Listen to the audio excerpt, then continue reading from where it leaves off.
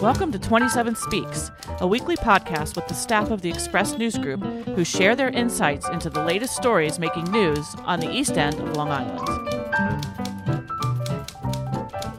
27 Speaks is sponsored by the law firm of Toomey, Latham, Shea, Kelly, Dubin, and Quartararo. Strong advocacy and attentive counsel. Be well advised. SuffolkLaw.com. And we are recording. Yes, we are. Here we are again, recording on a lovely fall day. You guys good? Yeah. I'm well. Chilly. Very good. Chilly. Yeah, it's chilling up a little bit, so that's great. So this is going to be kind of an interesting discussion because as we're recording this, the Hurricane Ian has just decimated Florida and is about ready to hit South Carolina. And the topic that we're discussing today kind of relates back to our own infamous hurricane of 1938. So in a way, it's very appropriate. And we'll launch into that in a minute. But first of all, with us today is Bill Sutton. Hiya, Bill. Hi, Annette. I'm Bill Sutton. I'm the managing editor of the Express News Group. And I'm Annette Hinkle, and I'm the Arts and Living editor of the Express News Group. And also joining us today is Steve Coates, reporter extraordinaire. Hey, Steve. I'm an ordinary reporter. Ordinary reporter, no extra. Just a reporter ordinaire. And also sitting in with us today is Randy Croxton. And Randy is an architect, and he's also a member of the session of the Old Whalers Church in Sag Harbor, also known as the First Presbyterian Church of Sag Harbor, and affectionately called the First Presbyterian Old Whalers Church of Sag Harbor. So I think I got all of those covered in there. Hiya, Randy. How are you? Hi, how are you? Good to see you. And the listeners can't see it, but Randy has a lovely image of the Old Whalers steeple in the background. It's a drawing, of course, because the steeple itself came down in the 1938 hurricane that came through here as probably a Category 3 storm. So Steve and Randy had recently had a story. Well, Steve wrote it, and it was a talk with Randy about the efforts to possibly see that 185-foot steeple rise again above the landscape, but perhaps with a more 21st century purpose in mind. So Steve, do you want to introduce us to this story, and then we'll have Randy jump in a bit? Sure. I guess almost since the day the steeple toppled over, there's been talk about rebuilding it. And the most recent episode came when when Verizon proposed building a monopole at the site of the WLNG radio station on Redwood Road. And lo and behold, while that was being reviewed by the village board, Randy Croxton showed up with a proposal to rebuild the Old Whalers Church steeple and secret inside that steeple some type of cell antennas that would, I believe, pay for that steeple or part of it. And that sort of caught my ear, and so I interviewed him, and here he is. Here he is. And Randy, I remember, I think we were just discussing before we started recording, I had actually covered for the Sag Harbor Express the big presentation that you had done at the church way back in the late 90s. And that was, I believe, it was Paul Goldberger. Yes. He's the architectural writer, right? So that's the thing that's interesting to me is I remember this being something that was being bandied about way back in the last century. And at that time, I don't know if the number that sticks in my head is like 3 million was what the cost estimate was then to do this project. But I thought it would be interesting if you wanted to talk about what's changed between the original idea and now, and how you envision this could possibly work and what it would do for the community. And before he starts, let me just interject real quick. The earliest thing reference I found to the rebuilding the steeple was in, I believe, 1950, when the church had raised like $25,000 to rebuild the sanctuary, and they were, I believe, shooting for $60,000 to replace the steeple. Mm. Okay, well, there you go. We have a couple numeric starting points. So what do we think now? Well, a couple of basic points, because there has always been this wish or legend about replacing and bringing back the steeple. And particularly the the push that we had in sort of 2007, 2008. A lot of people have that in the back of their minds, and we were actually approached by a number of folks looking at the WLNG option and the monopole, and coming back to us again with whatever happened to that proposal, whatever happened to all of the earlier efforts. And the fact is that the 2008 proposal was quite matured. In other words, we had gone through a structural analysis working with Silman Associates, structural engineers, and we had the sort of foundational communication that came with Paul Goldberger, who's at the time was architectural critic for the New York Times. We gave a lecture in around 1998 on the viability in a sort of cultural and historic preservation context about the idea of reconstructing the steeple. In 1994, and this is bears on this quite directly, the church, the Old Whalers Church, the architect Menard Lefebvre finished it in 1844. In 1994, we achieved, our firm actually did the historic structures report, but we achieved the designation of the church as a National Historic Landmark, which is the highest level of designation of historic significance. Of course, closely tied into the culture of the whalers. So we have these layers of memory that go back to the earliest ideas, which Steve was referring to, coming up to the Goldberg, Croxton, and we had a professor from Southampton who joined us in that presentation. And then we, as I say, got to the most mature advancement, which actually got to a contract with a carrier, lead carrier at that time. And we hit a major road bump in that the carrier, in the final version of the contract that we received, added a designation that despite all the money that they were putting up, and despite the congregation depending on that monthly income to justify a mortgage, which was going to be liquidated through those payments, that the carrier had the right to back out on 90 days notice and stop payments if the technology were to change in the future. So when we talk about a major difference between then and now, it turns out that there have been multiple contracts of cell towers located within existing historic structures, and quite frequently steeples of churches, in which that provision has been negotiated out. There's obviously a much stronger need, particularly in Sag Harbor, I might add, for adequate cell phone coverage. And so that has sort of faded away as a major roadblock to cell towers going forward, particularly when they're going to create a very significant risk for the congregation.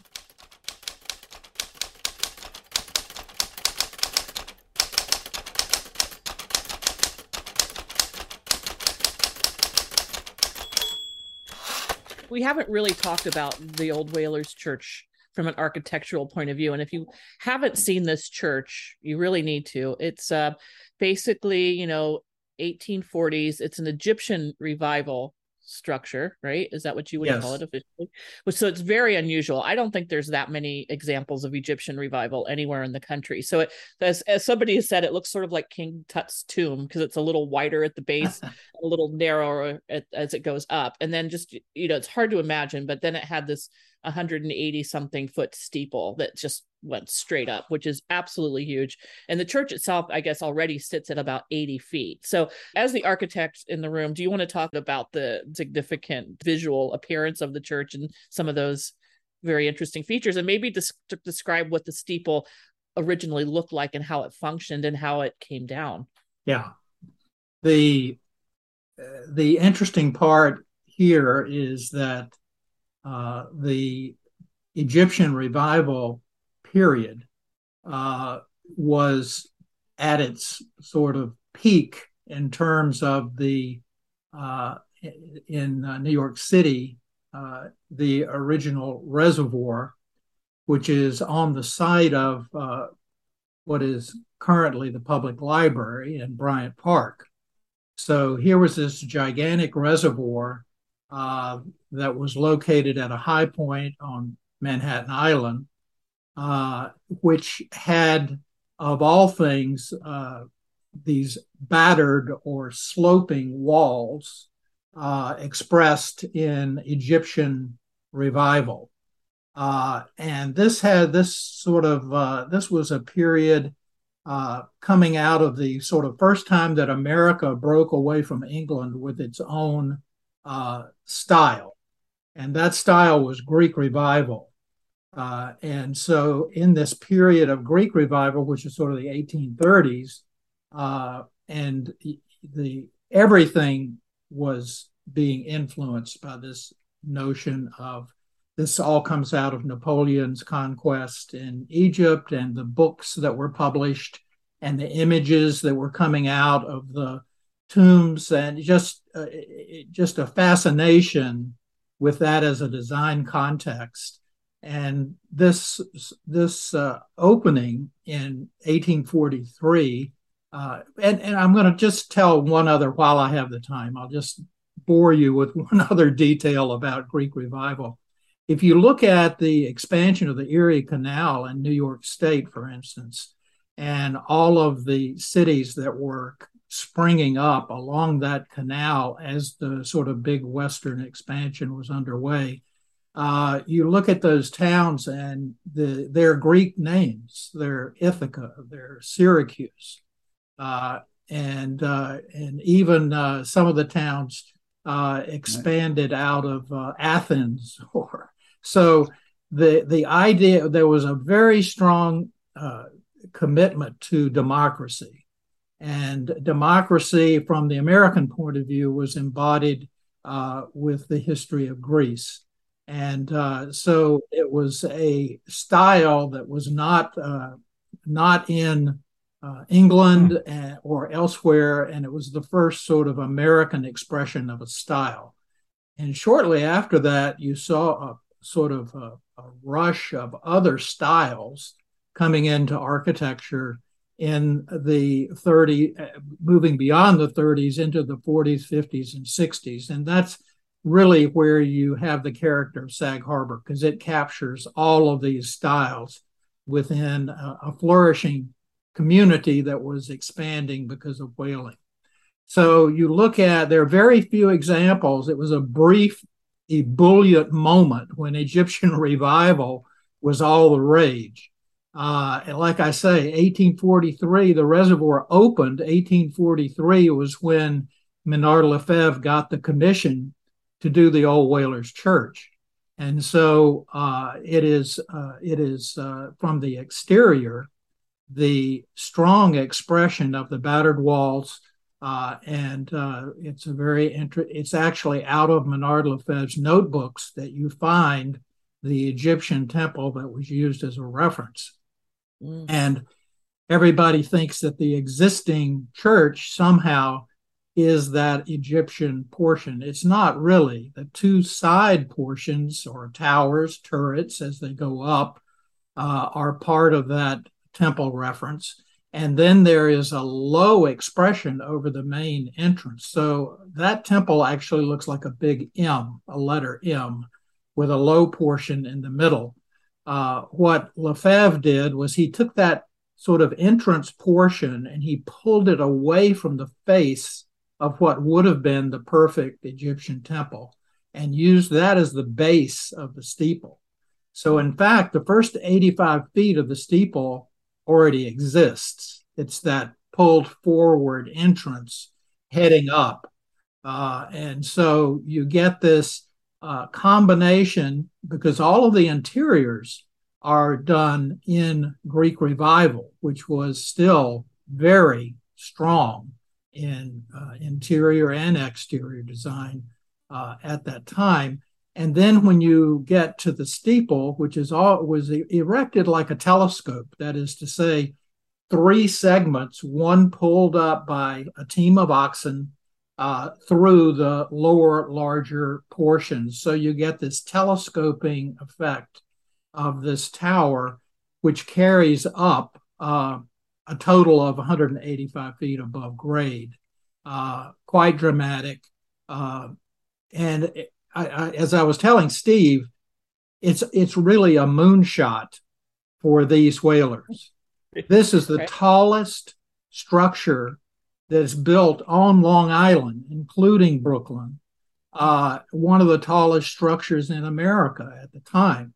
Ironically, Menard Lefebvre was also doing his church, Holy Trinity, in Brooklyn, which would surpass the Old Whalers Church as the tallest structure on Long Island, with actually inside of 1 year after the 1844 completion of Old Whalers.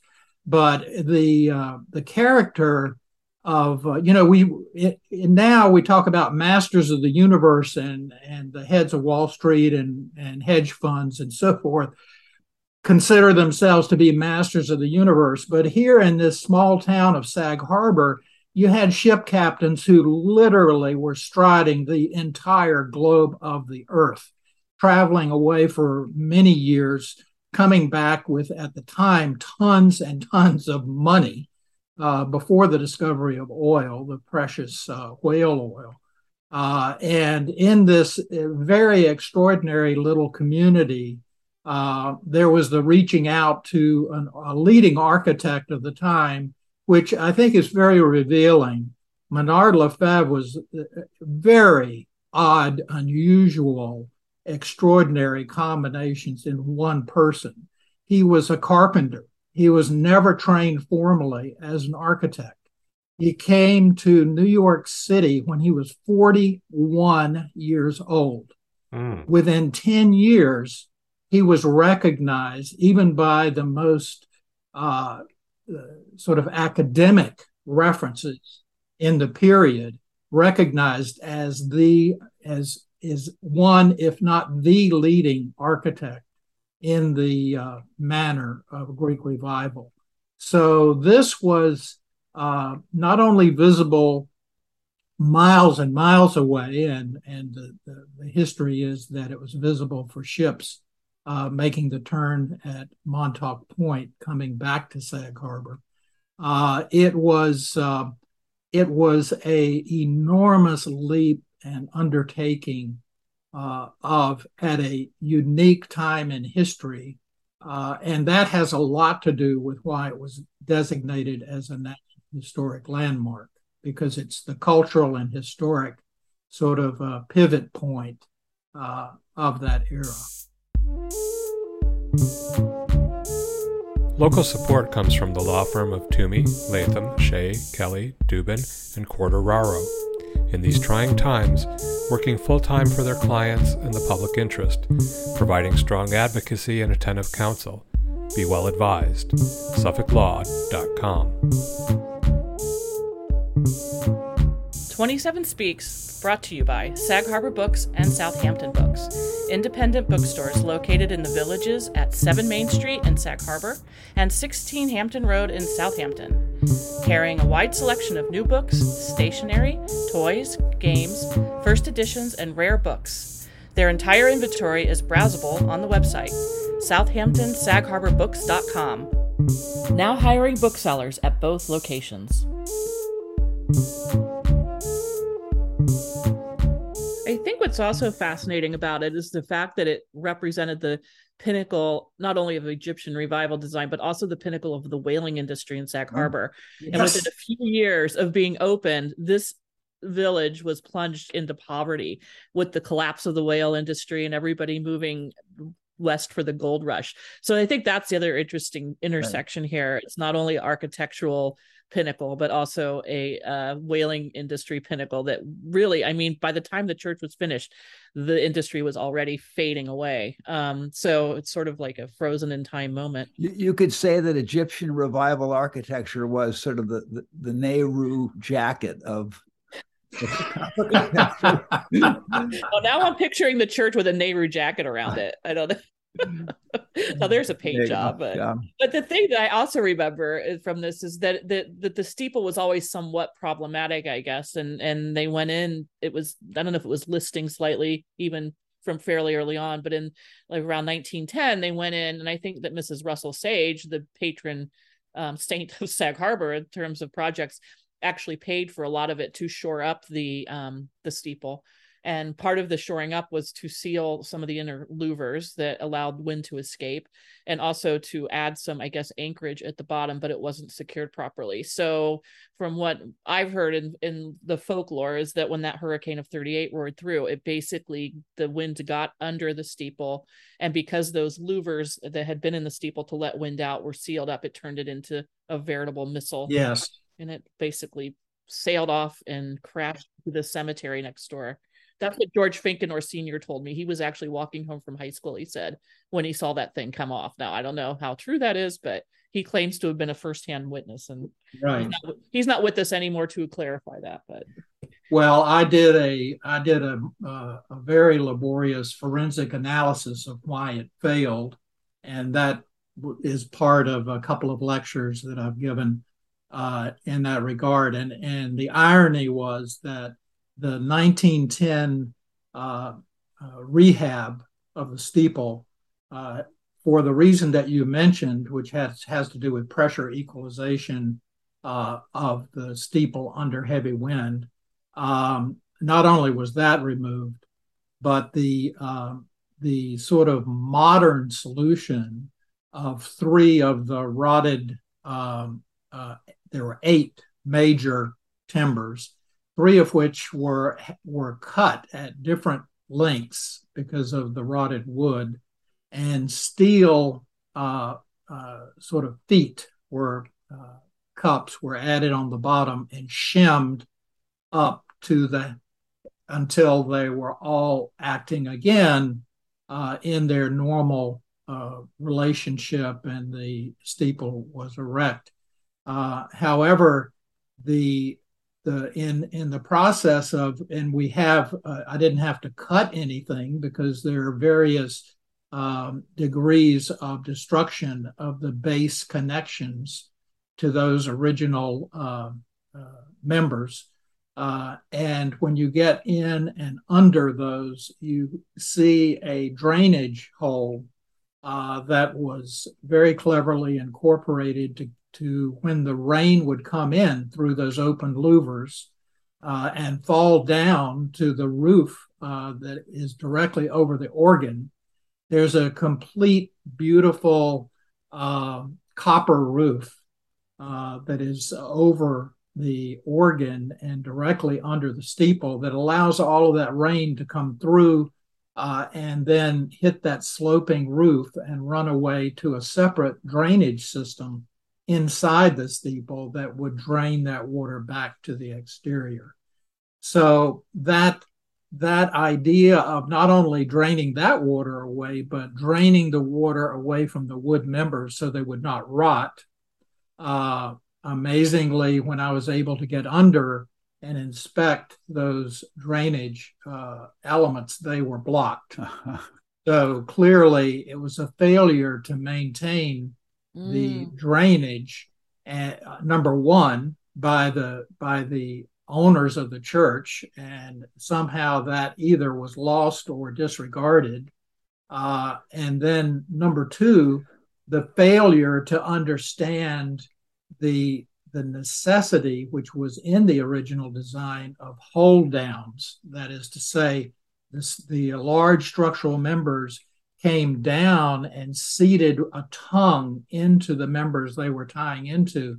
And then dowels would come from the side, 3 dowels, wooden dowels, that would tie those members against what? Against uplift. Hard to imagine that the tons and tons of wood construction bearing down on the top of the church would ever have uplift. But of course, in a hurricane, that's exactly what happens. Yeah. So there was no resistance against uplift on just those 3 supports. So it basically waited another from 1910 until 1938, when a hurricane delivered exactly at the weak plane of those 3 supports the powerful push, able to push because none of the wind could blow through the steeple. Mm-hmm. And then as it began under the stress to move forward, it pulled up and opened that back side. And you can imagine that it was just like a rocket once that hurricane wind could go up inside the steeple, which now again was a perfect cone. All of the holes had been sealed. Then it just literally was like a champagne cork flying off the top of the church. Wow. Now there's an image, right?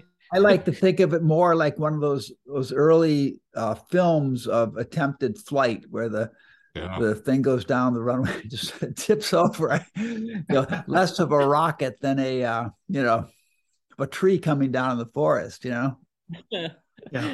Well, I think that's what's interesting, and I imagine that maybe if there's critics out there, that might be their criticism, is that, well, obviously it didn't hold before, so why is this going to be different? And I think it's important that people understand that there were mistakes made in engineering back then that we understand now. I'm also curious, about materials, like to rebuild this massive steeple, is there a chance that composite materials could be used? I wonder if would Sag Harbor Village even allow that? You're not allowed to have those plastic fences, although I see them everywhere. No, actually we had again gone through Department of the Interior standards, and actually the Department of Interior standards now recognize composite materials. It's not, you can't use plastic, but something like a fiberglass impregnated cementitious material that basically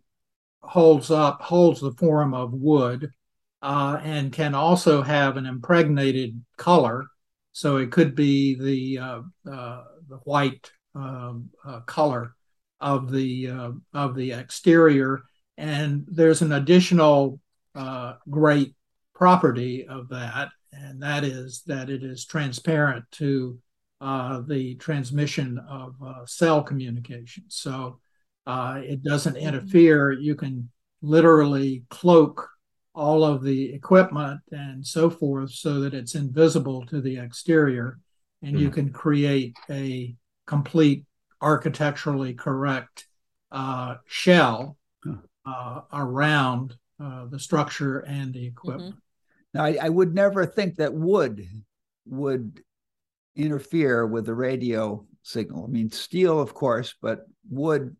Can you explain a little bit why that is? Yeah, well, because the wood, you can't even in the original construction, you would have nailing ways of connecting. So you'd have a lot of iron components that are in and among those connections.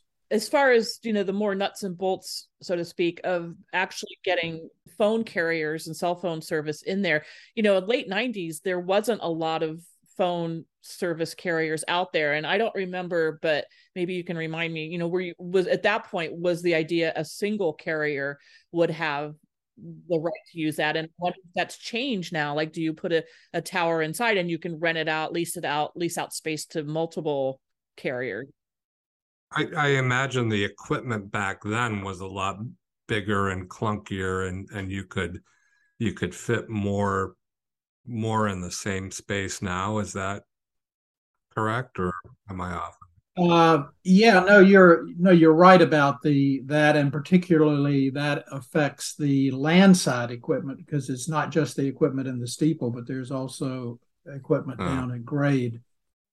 In the original sort of advanced proposal that we were entertaining, there was an agreement to, because of the national designation of the church, there was an agreement that the equipment would be below grade, so that we could not have that encumbering the site visually, and that we would have the steeple with all of the transmission equipment. And so the scale of that additional equipment has gone down. The size of that has gone down considerably in the ensuing years, in the interim. But also going back to Annette's first question, which was about, was it just one carrier or multiple carriers? There was a lead carrier back then, who would then negotiate and this gets into the details of the negotiations at the time, would negotiate favorable rates to the additional carriers. At that time, there were 4 carriers. There are only 3 now. At that time, there were 4 carriers, and very importantly, almost number 1 are the carriers for the emergency services for the village, for fire and ambulance and so forth, which now is so bad that, there are tragic disconnections of services and the ability to carry out rescues in a fire and so forth. So there's a pressing need for emergency services. So in the contract that was being considered in detail in the 2007-2008 period, there were a total of 4 carriers, and there was also the emergency services for the village, and all of that would be incorporated in the steeple. Does the church see a better opportunity to have this pay for itself than maybe was even possible in 2007 and 8? I'm just wondering, have the finances changed in a way that makes it more advantageous to pursue this even now than it had been back in those days? Well, the subject that we're talking about, because Stephen basically had 2 questions for me, and they're the 2 questions that I get hit with over and over. Quite simply, how much does it cost, and how fast can it be built? So that, and now you're asking, is it a more advantageous environment for those 2 things to happen?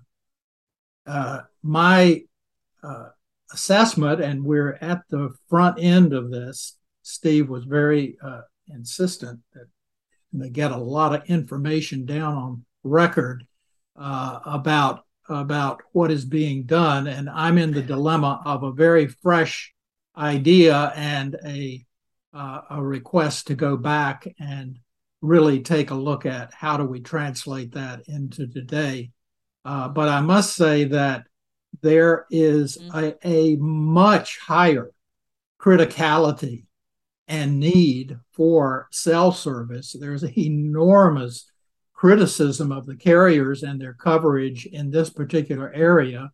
And because there are some folks out there, I assume, with the kind of money and loud voice to put pressure on carriers that that a lot of the demands that were in the negotiations before have kind of melted away, and so I sense that there's a loosening of the requirements and negotiations on one hand, but also that there would be inherently more money and interest in supporting and grants and direct donors to get this in place and have it as, and I referred to it as a moonshot. I mean, this would be for a relatively, as I see it myself, with various clients, a relatively small amount of money with a unbelievable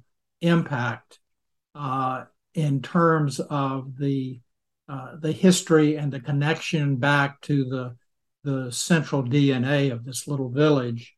So it seems to me that now there is even more opportunity and viability of making it happen.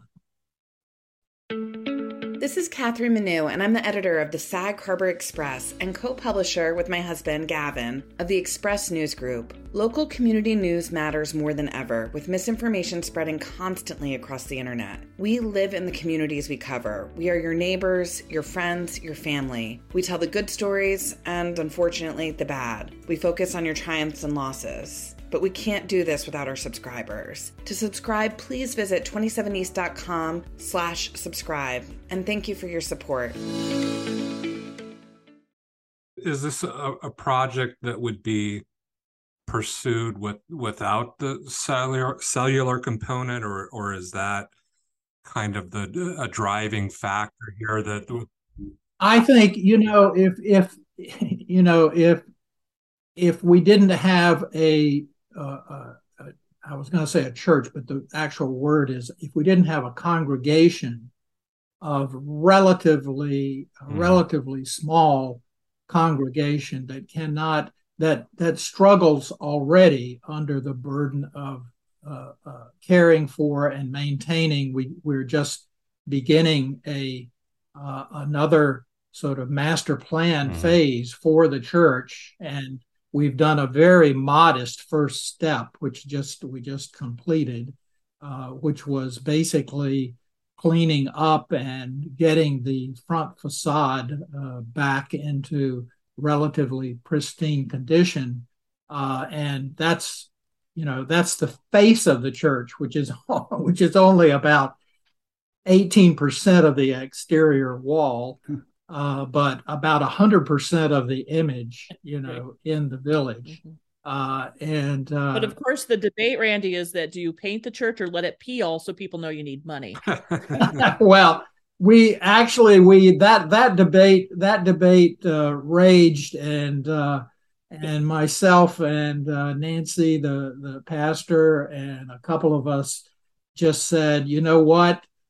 We have to send a message that we're here and we're serious and that we're viable. And so we decided that we were going to put a strong face as an announcement of a new future for Whalers. And I'm thinking that the timing might be really ideal for this, and you probably do as well, since there seems to be a lot of resistance to the idea of the monopole at Redwood. So this would totally be able to replace that effort, I'm guessing.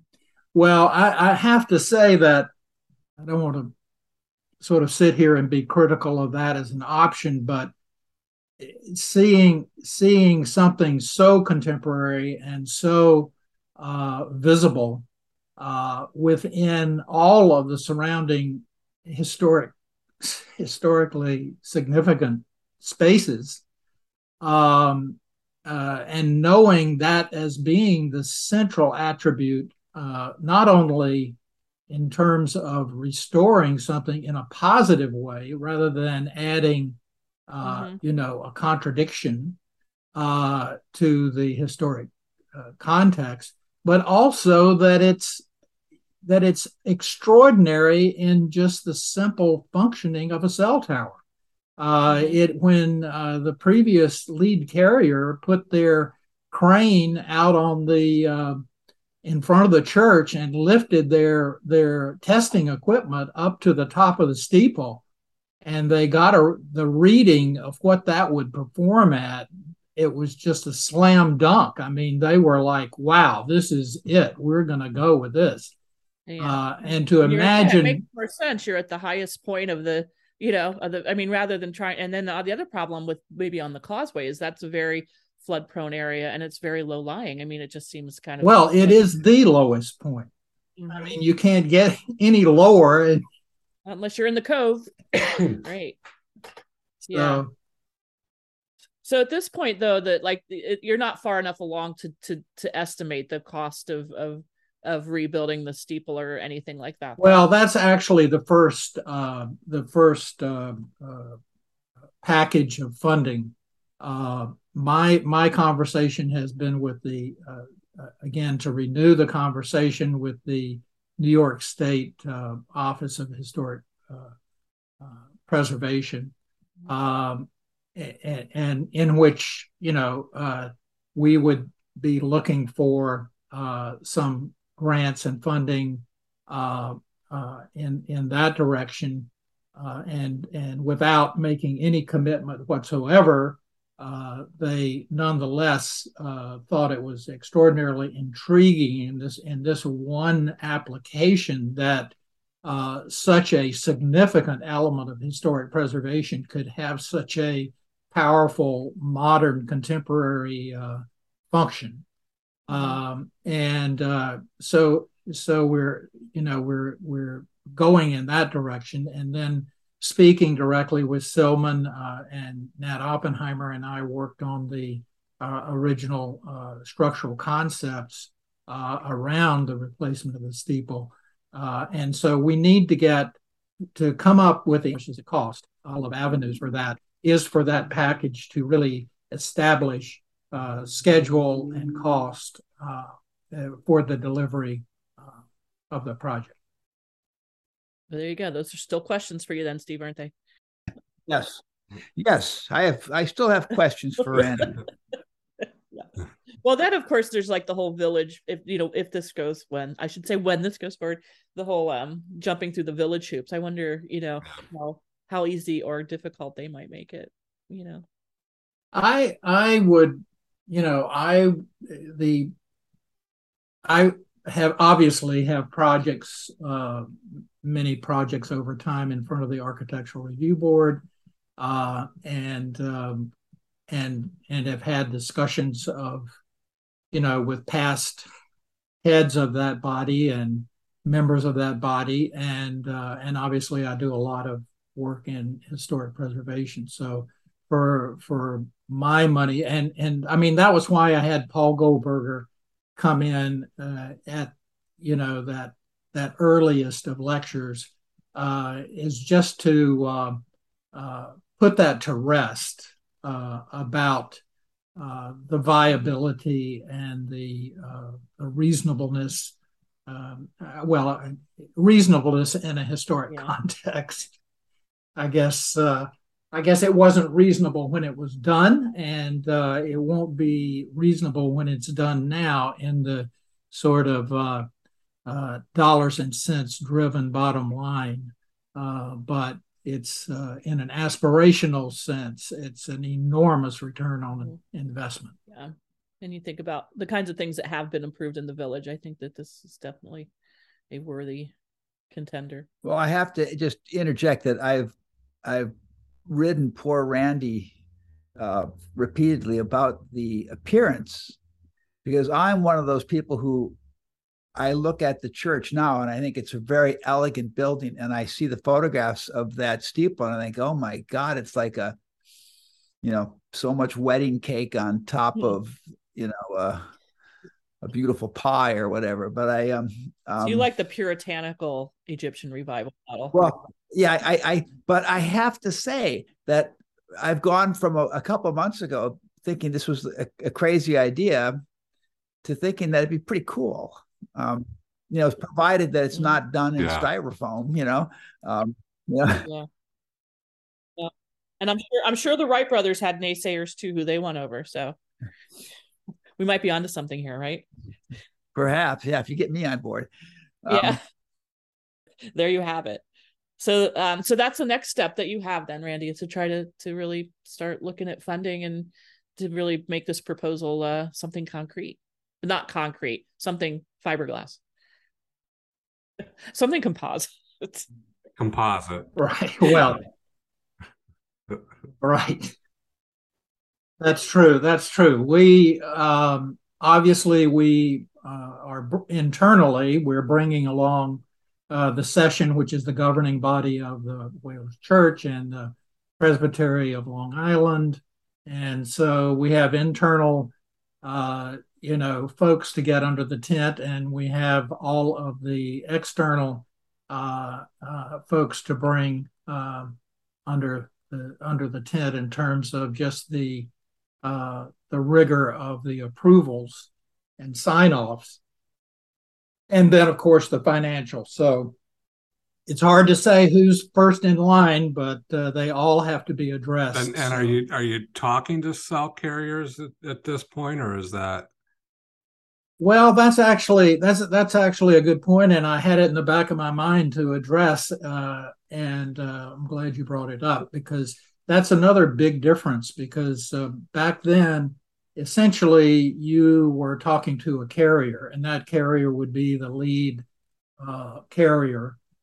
In this instance, and in many parallel instances, not all, but quite commonly, there's an intermediary corporation or entity that basically takes on the role of being the constructor, builder, and lessee to all of the carriers, so that the carriers don't undertake the building, as it were, of the tower, but that's done by an intermediary, and there are certain advantages to having an intermediary in that they can act as the negotiator of the outcome for the congregation. So they're basically standing as an intermediary to all of them. It keeps the church's interest at the forefront rather than a single carrier. Exactly. So no, well, that's to Bill's point. That's a very important difference about how we see this at this point going forward, is in that kind of. So it may work out that it's waiting another decade or more may be more advantageous than if it had happened in 2007 or 8. I think it's well, you have to remember where 2007 and 2008 was. That was a very euphoric moment. It was not the Roaring '20s, but it was a mini version of that. And then we know what happened in 1929. And we know what happened in 2008. Exactly, and 2000 and late 2008. Exactly, right. So that was we could be in the midst of another one now. Well, yeah, we could be. Yeah. Leave it to Steve to leave us on a down note. Thanks, buddy.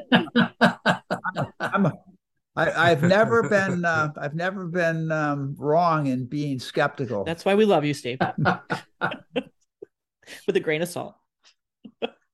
So I guess we'll be having Randy on again and another and then in the months and years to come. Hopefully not too many years. I thought you were going to say in a month. Yeah. Hurry up. All right, Randy, give us a date.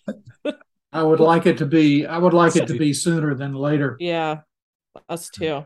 So, yeah, this is a story that it's been going on for a while, since 1938. So batten down your hatches. And then, as a footnote, I would add that it was not a Category 3. That the storm that brought down, by the way, both of Menard Lefebvre's steeples, the one here and the one in Brooklyn, that had the highest recorded wind speeds of any hurricane up to 178 miles per hour. And so it was a Category 5 plus plus plus. So it was a 5 when it hit here, because Wow. I had always heard that it wouldn't have been a 5 because of the water temperature, but I guess they weren't measuring things back then either, right? No, and it it literally cut through the East End. I mean, we were not sort of an island, at that point. We were connected continuously through. Right. So the Shinnecock Canal was Mhm. cut by the 1938 hurricane. Right. And the track of that hurricane was extraordinary. They couldn't track, they weren't able to follow the track of the hurricanes, and so it was off of Cape Hatteras was the last sighting, and it was in an arc, a very common arc of where it would go out and completely miss the mainland. And from the last sighting, that hurricane accelerated in speed and went in a straight line and hit and severed the east end of Long Island, and then had just beyond belief impacts in Boston and Providence. Right, Providence. That was 84 years ago last week, right? Last Wednesday, I think, or Mm-hmm.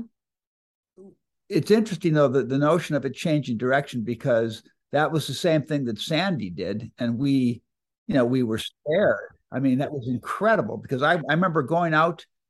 I got my dogs outside in the what I believe was the eye of the storm, and I thought, wow, it sure is clear. It doesn't, and We escaped. Yeah. went back in expecting the storm to resume, and it never did. Well, I remember the Sandy it was that very weird, strong easterly push that pushed it right into New York Harbor that they didn't expect at all. It was kind of this bizarre wind pattern. So there you go.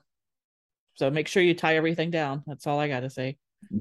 I'll add one footnote, which was just in terms of the issue of Egyptian revival, and that is that in the year after he completed the All Whalers Church, Menard Lefebvre entered a national competition to design the Washington Monument. Ultimately, he won that competition, and it was a very elaborate Egyptian revival pylon, which is, you see in the cemeteries as markers and so forth. So it comes up to the pylon always comes up to the pointed face at the top. And the original location for the Washington Monument was Murray Hill in Manhattan. And so that never went ahead, and he died at an early age. He died when he was 56, shortly thereafter. And then ultimately the Washington Monument was built, and it was a pylon. It was an Egyptian pylon. Right. And to me, when I look at all of the elaborate Egyptian flourishes and everything that was on Menard Lefebvre's design, I'd look at the Washington Monument as the ultimate example of value engineering. Mm-hmm. Wow. I'd love to see that. I'm going to look that up. I want to see what Menard's design looked like. One of the church in Brooklyn, was that Holy Trinity? Was that? Well, it's called, it's misleading. I actually went to a seminar. I was asked to come and participate in a seminar on Menard Lefebvre's work at the church. And it has a different name now, which is, at the time it was called Holy Trinity. But it's a combination of, I don't know, something and Mary, and, it's got a completely different name. Is it a wooden structure, or is it a? No, from the outside, it's a Gothic revival. Okay, so then I have seen the right building. It's stone, Okay. on the outside. So they must have rebuilt the steeples then. Does it not still have the No, steeples? no, they did not restore the steeple. Okay. Yeah. Well, Randy, thank you so much for coming on. Sure. Really great. And I think we're going to have an opportunity to do this again in the coming months, right? Great. Look forward You'll to finally answer Steve's question at some point. Well, I don't know about that. I'll be glad when the sun comes up on that day that I can answer that. All right, yeah, everyone. Thank you so much. And we'll wait and see if the steeple rises again. I will add just real quick, by the way, that when I did the obituary of Tom Horn a couple of years ago, his grandson told me about how, I guess it was Tom Horn and his brother had climbed into the steeple and, with flashlights or whatever, and they were going to, write their names, and they were stunned to see their father's name already there. So there are many names. Many names are carved up there. So I hear, yeah. And I would not have gone up even inside that steeple. I'm afraid of heights. Enough is enough. I know what's outside. 27 Speaks is sponsored by the law firm of Toomey, Latham, Shea, Kelly, Dubin, and Quartararo. Strong advocacy and attentive counsel. Be well advised. SuffolkLaw.com. Thank you for listening. Join us again next week to hear what's news on the East End. Our interlude flute music is by Allison O'Reilly. Our opening and closing theme music is Boysdale Blues, written and performed by the incomparable Judy Carmichael.